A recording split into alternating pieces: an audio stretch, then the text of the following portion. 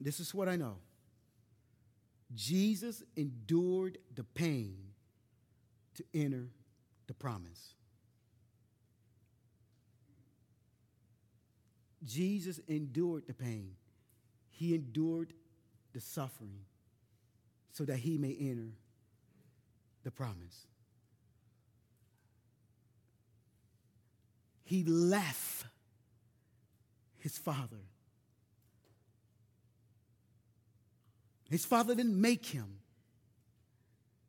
His father didn't have to convince him. He says, "Here I am. Send me." And he came in the form of a man, humbled, fully knowing exactly what he was going to experience, that he may redeem us back to the Father.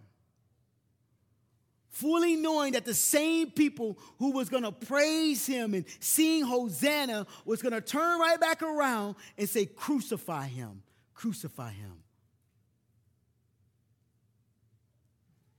I'm sure he didn't feel joy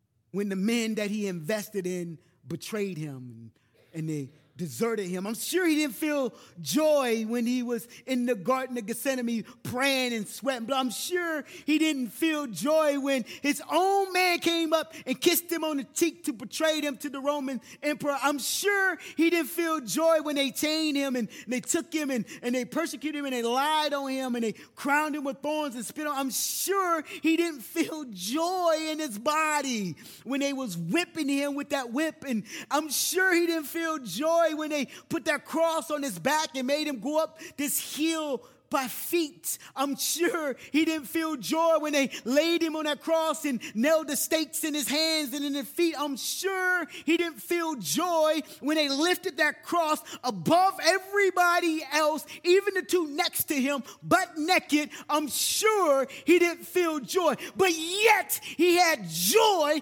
because he knew what was on the other side. Sure. For you and I. This is why we celebrate.